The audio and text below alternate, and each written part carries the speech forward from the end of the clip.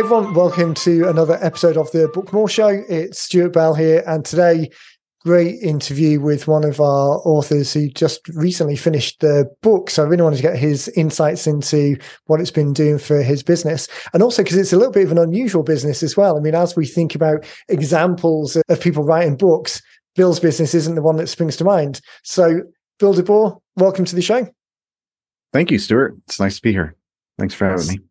No problem at all. So I start off by saying that your business isn't one that necessarily springs to mind when we're talking about examples of books. So do you want to give the audience a bit of a background on who you are? Let me get up an image of the book as well. So the book is, let me on the screen here. The book is Profitable Fleet Management. So what's your company and what do you guys do for people? Yeah. So we have a business, DeBoer's Auto, in Hamburg, New Jersey. We've been in business for just over 40 years now. And we take care of people's cars, trucks, vans, and all that. So pretty much the book was spawned out of a couple of years ago. We were looking for ways to increase our business. And we started knocking on doors of the small and medium-sized businesses out there that have, fleets of that size, and started seeing some real pain points inside of those businesses with regards to, how hard it is for them to manage it, how much of a pain it is. It's like the unwanted stepchild inside of these businesses. So, after, kicking that around, and we're growing and we're adding capacity to our building. We're in the middle of a build out. We're adding 6 more bays. The shop is going to be set up specifically for these types of fleet vehicles, the taller vans and stuff like that. Our existing shop is an older facility, and the roof line is a little bit lower. So, we're going to be set up way better to handle that. And, we thought it would be a great idea to write this book, launch it, and then use it as a lead tool to help fill up the shop when we get it open. So this idea that we talked to a lot of people about in terms of picking a single target market, and not that it's exclusive of everyone else. It's not that you have to turn away other business, but the idea of reaching out in a campaign sense and picking that target market. You were talking about other vehicles and other types of non-van fleet people that you can help. What made you pick that area as opposed to something else? Was it an area that you wanted to break into, or is it the most profitable area, or the area you can help the most? Well, it's a couple things, right? So in our business, those fleets are a good, steady supply of vehicles for us to work on. In our business, everything comes down to car count, how many cars we have to work on. And the thing about fleets that is attractive to us as a business is that we can deal with 1 or 2 people and collect, 30 to 40 vehicles with only a couple contact points, where for us to do 40 vehicles, that's 40 different phone calls, 40 different people we got to deal with. It's, a lot more work that goes into that. So the fleet business works well for that. The other thing that comes in handy too is typically the ebbs and flows with repairs seems to correlate with these other businesses. So when they are slow is when they have time to put their vehicles into the shop to get their maintenance done and the repairs done. And it's typically at the same time that we are getting slow seasonally. So they time together really well so that we can average out our workflow and keep a nice steady flow of work coming into the business with it. So such a perfect marriage. A lot of organizations that we talk about on the coaching side of the business is this idea of excess capacity. So if you're doing something, but there is excess capacity, you've really got that the engineers, the techs are there anyway, the equipment's there anyway. It really gives you a lot of leeway to do some quite innovative things in terms of reaching out to people and creating a win-win situation because you've got the capacity sat there. I mean, it really does expire at the end of the day when the mechanic goes home. If he's been sat around doing nothing, then you can't get that time back. So being able to marry it, it's that being in business for 40 years gives you a lot of insights into that ebb and flow and the kind of seasonality of what you're doing and the life cycle of the maintenance of different fleets. Is that a competitive advantage that you've got, kind of being able to proactively reach out to people and kind of sow the seed of what might be about to happen almost before it actually happens? Absolutely. So, and that's what the book does, right? So it's a real simple read. I made it so that, it can help people at whatever level they are at in their business with these fleets. Because typically what happens is it's your plumber, it's your electrician that turns business owner now. Then they got the one van, which is fine. They can manage it on their own. And then they start layering on more people, more vehicles. And it grows to a point where, they've got an office manager and now this gets dumped in the office manager's lap. And they don't have any idea what they're doing other than, hey, send the truck for an oil change. And they think that they're taking care of it. And it's really nothing of the sort, they send it to a quick lube that has lower level technicians. Their skill levels are entry level, unlike ours where they're, master certified. They can spot things before they happen and we can get in front of things to keep them on the road. So like, again, as the business ebbs and flows, when they're busy and they need those vehicles to go, they're ready. There's no critical breakdowns during those time periods. So with the book, what we did was we took the approach where we can go in, drop the book off, and depending on whether they're a fit for us or not, we can coach them into becoming a fit for us as well. So if they're in there and maybe they can't quite afford the service level that we provide, gives them a lot of tools to go and implement in their business that they can get their handle on the fleet expenses and start dialing them in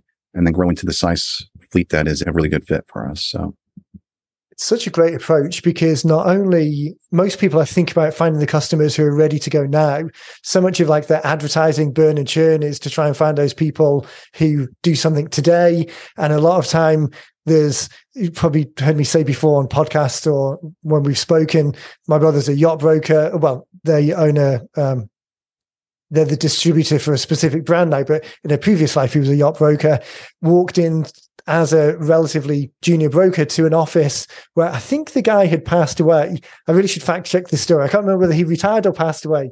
Changes the dynamic of the story a bit. But anyway, He was no longer there. And there was literally a drawer labeled dead leads. And one of the first things that Phil did was went through that drawer and reached out to the people. And sales came from literally a drawer that was labeled dead leads.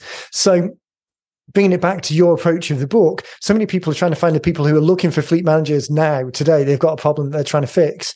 But by starting that conversation and building that relationship earlier, by adding value, it just makes such logical sense that as they grow to that level of needing it, they already have the relationship with you. You're their guy. Why would they even look anywhere else? So to be able to provide them that value in the book to educate them, make the most of where they are today, was that, in terms of when you think about what to write, was that an obvious first choice for you, or did you go back and forth on which bits to include or which bits were maybe too complicated? Not really. It just all kind of flowed together really nice. Once I decided to go ahead and pursue the project, made the outline with the chapters, and kind of all flowed from that. I mean, my background is I happen to be in the automotive business. It's a family business that I grew up in. Originally, we were retailing cars when I came into it. I established the service department, but I went to college for business. I also went and got my automotive technology degree as well while I was at college. So kind of learned all that, but business is a strong suit of mine. And I built, with the book, I wrote the business aspects into it. So I'm speaking to the other business owner as a business owner and what I've used in my business that's worked for me that they can implement into their business. Like chapter 1 or 2, we start off right with profit first accounting, which is a nice method to control cash flows inside of a small business.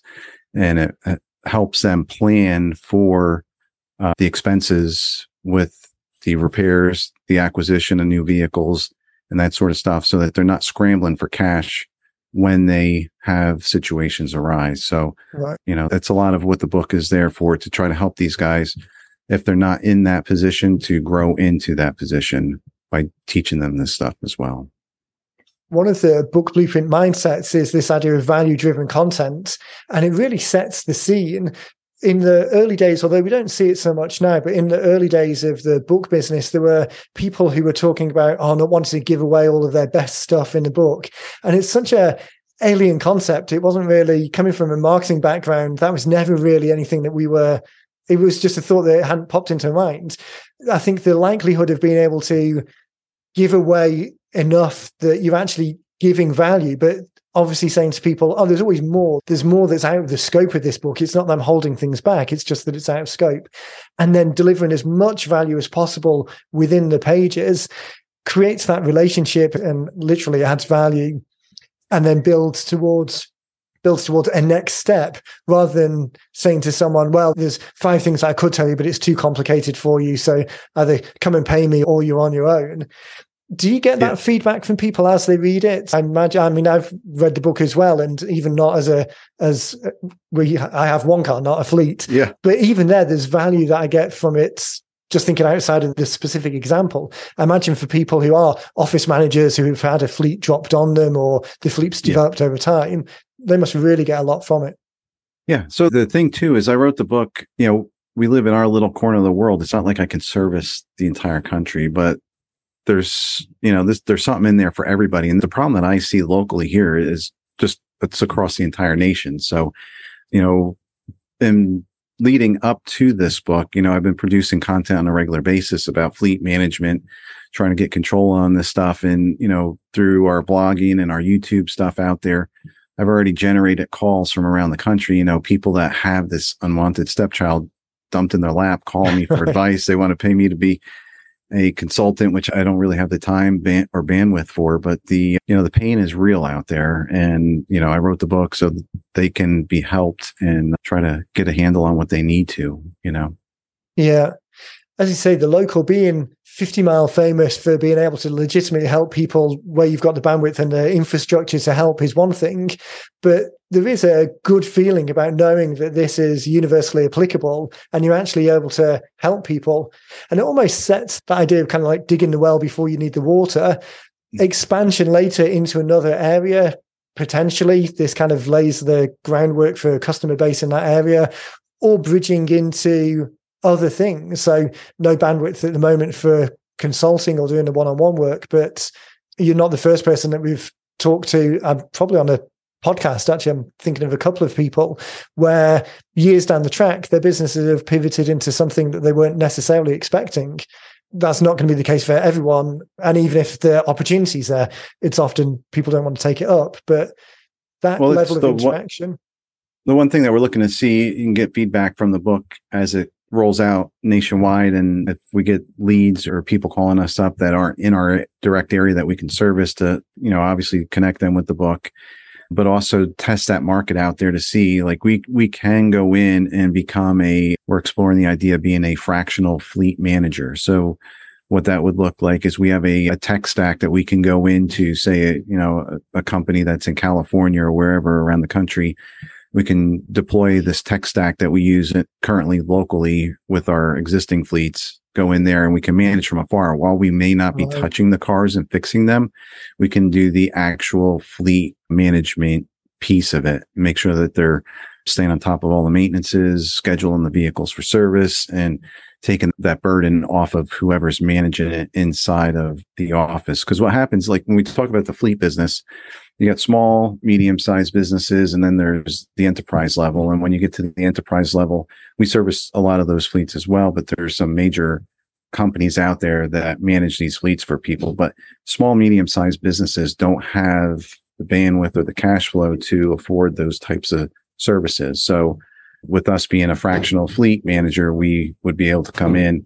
They can pay us for the little bit of time that they need for somebody to manage the fleet affordably, get it off of their plate, until they either stay with us or they can grow up to the next level with their business. So that's an interesting point as well, because that expansion and knowing where you sit in the overall ecostructure really means that you can maximize the benefit for those people, knowing that some people will grow into it, but also that some people will grow out of it. Yeah. A lot of listeners are probably strategic coach members because we've got a big footprint with coach. So their idea of like the free zone frontier and this who not how mentality of creating something that's bigger than the sum of the parts. So you've been able to help an organization in the other side of the country that has great capability, but maybe not the infrastructure or the technology, to be able to come in and provide that for them. I mean, it's such a win-win, not only for you to expand the footprint, for the customers to get a better service, but also for those shops to be able to make a more robust model. Yeah. The people so the office managers or the fleet managers that are interacting, we talk about this idea of the book being the start of the conversation towards that doing business. If it's a point that some people get tripped up on, they kind of know or see other people using a book as a lead generation tool. They kind of conceptualize it as a good idea. But sometimes people struggle with, okay, well, how do I transition that into someone raising their hand to do business? I really like what you've got on the back cover of the book. Talk a little bit, if you can, about how you make that transition. So someone raises their hand and gets a copy of the book somehow. How does that conversation then go? Yeah. So we got a couple different downloadable tools that I talk about inside of the book. The cost per mile worksheet. We have a pre-drive checklist for drivers so that they're doing regular inspections, which is key to keeping these cars on the road for these fleets. I mean, typically the major breakdowns and the catastrophic breakdowns occur because they go extended time between intervals and they end up with low fluids. And the way to catch that stuff is to have a regular inspection process. So we have the inspection checklist that they can download. And then ultimately too, they can book a discovery call with me where I can, kind of help them out with their fleet, talk to their pain points and send them in the right direction of alleviating that pain, give them some Tylenol for it. Right.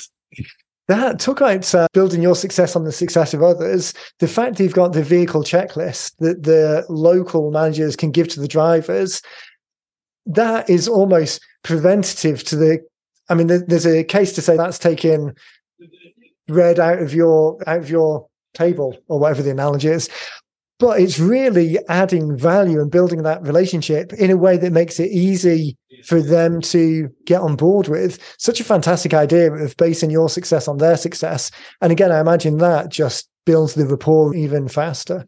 Yeah. And these are simple tools. They're simple, spreadsheets and stuff that they can download and start implementing in their business. Like I said, again, if they can't afford our services with our fractional fleet service, when we go in with the tech stack, that's already built into everything that we do. So, we talk about this paper checklist that they can go through with the drivers. Our digital version of that is linked up with our tech stack, and they can have every driver have their own, whether they use an iPad or a phone for the business, they can go in and do the inspections right on that. Everything gets reported up. Any issues go up to us as the fleet manager, and we can start looking at them and addressing them. Also takes care of a lot of safety issues, make sure that we stay in front of that stuff for the fleet, and just a whole host of other things. But again, starting out and helping people where they're at, meeting them where they're at, helping them grow their businesses. I mean, that's really what I'm passionate about. Right. I really love small and medium businesses and talk about growing businesses. So, and I think that authenticity, if that's not an overused word these days, but that comes through in the book as well. I think you can read some things that clearly look like marketing pieces that are just given enough to get you to the next stage. And then other pieces like the book where it's clearly, the business, their pain points, and you're really trying to deliver as much as possible. Talking of getting in front of the right people then. So now that the book's created, the next stage obviously is getting it in front of the people who can best be served by it. So what are you doing at the moment? I know it's somewhat early days, but what are you doing at the moment to get the visibility out there and to get it in front of the right groups of people? Well, we just started. We did a live book launch this week with Rich, the Trigger Bond Trigger.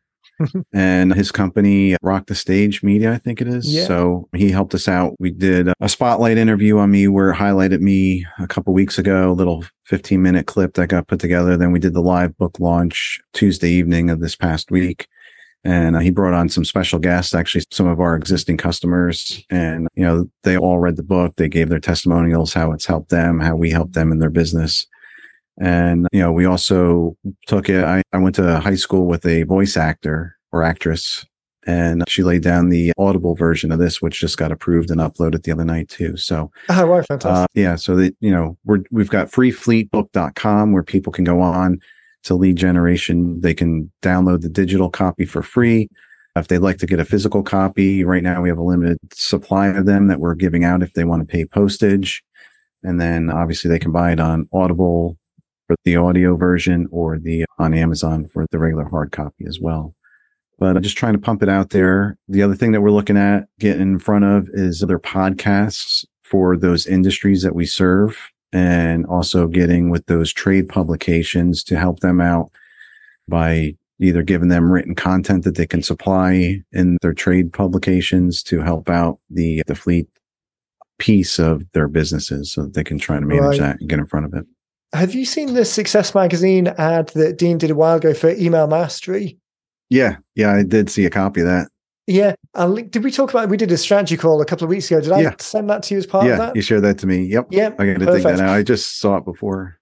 I'll link it in the show notes for anyone who wants to check it out and hasn't seen it already. But this idea of providing content in a kind of advertorial type way. So providing, because all the individual steps that you've got in the book and all of the other things that kind of are related to it, but not necessarily just in the book, that's definitely article length information that's super valuable, and give people the bite-sized pieces, and then offer the free copy of the book as the next step. Hey, if you like this, grab a copy of this for more. Such a perfectly dialed in way of amplifying the message. Are you guys present on LinkedIn in a meaningful way? Yeah.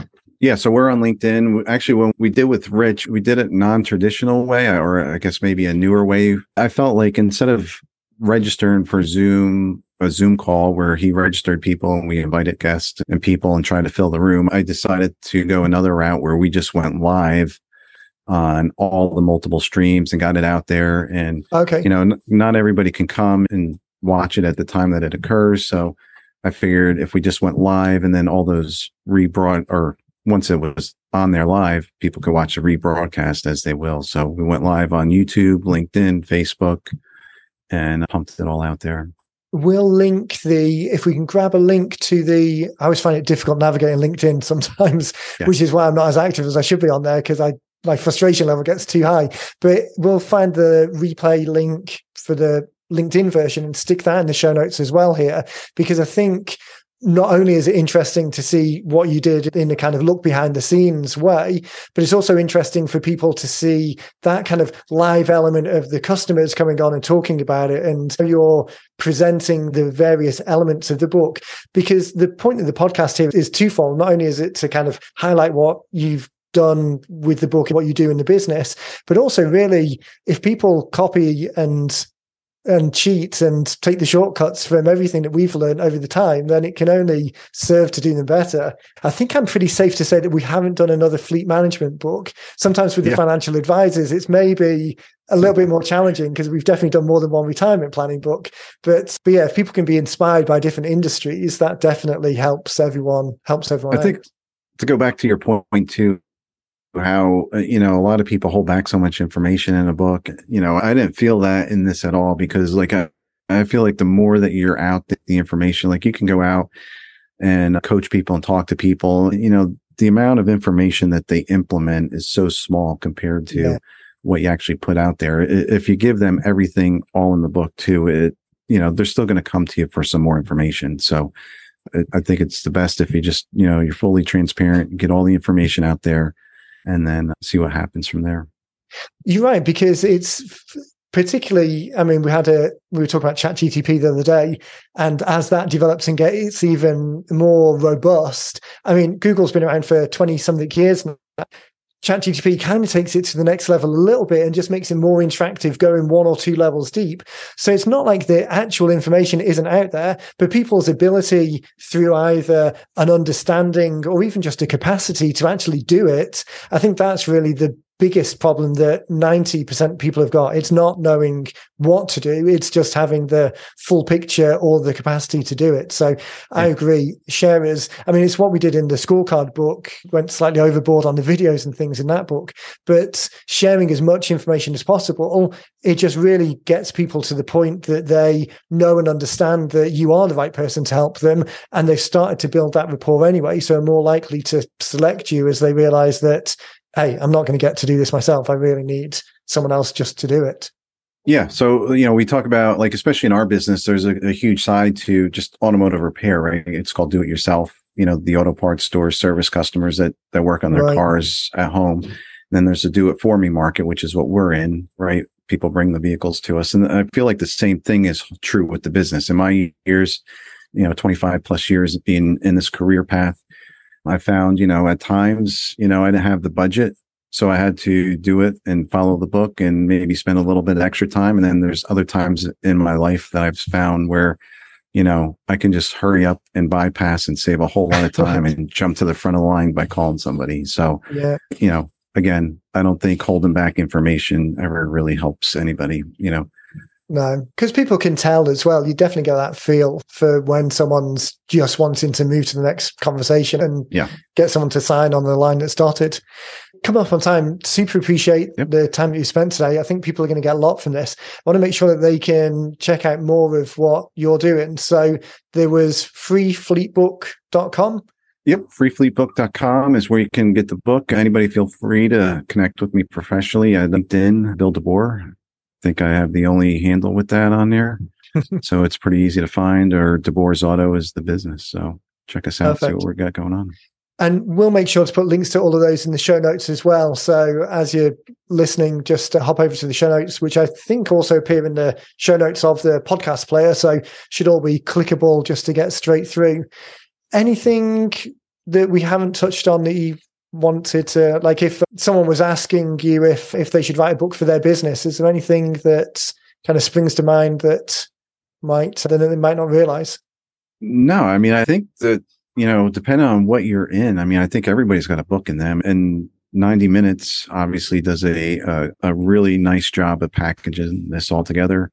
I just got on the call this afternoon with a marketing colleague that we haven't talked in a while, and just catching up, talking about the book, and, just got on the discussion of, like, he's probably got like 10 different book ideas that he could just, just sitting out there, and it never really dawned on him to, put it in this. And then, a lot of how he generates his business is going by to, these industry trade shows and giving away these, the stupid trinkets and all the other stuff that nobody ever wants, right? And magnets and pens. Right. Yeah. And, I told him, I mean, how great would it be just to have a book and hand out a book to everybody? And what a great giveaway versus all the pens and whatnot that they have. So, yeah. Fantastic. Well, it's been a pleasure. Thanks again for your time. Thank you. As I say, I'll make sure that we've got the notes and links to everything that you're doing. So I highly recommend people check that out. And we'll do another strategy call a little bit further down the track, and we'll check back in, and then we should do another podcast as well and keep people in the loop of the world domination that's starting not far from me here in Jersey. Yeah. Sounds good, man. All righty. Thanks, Bill. Thanks everyone for watching. We will catch you in the next one.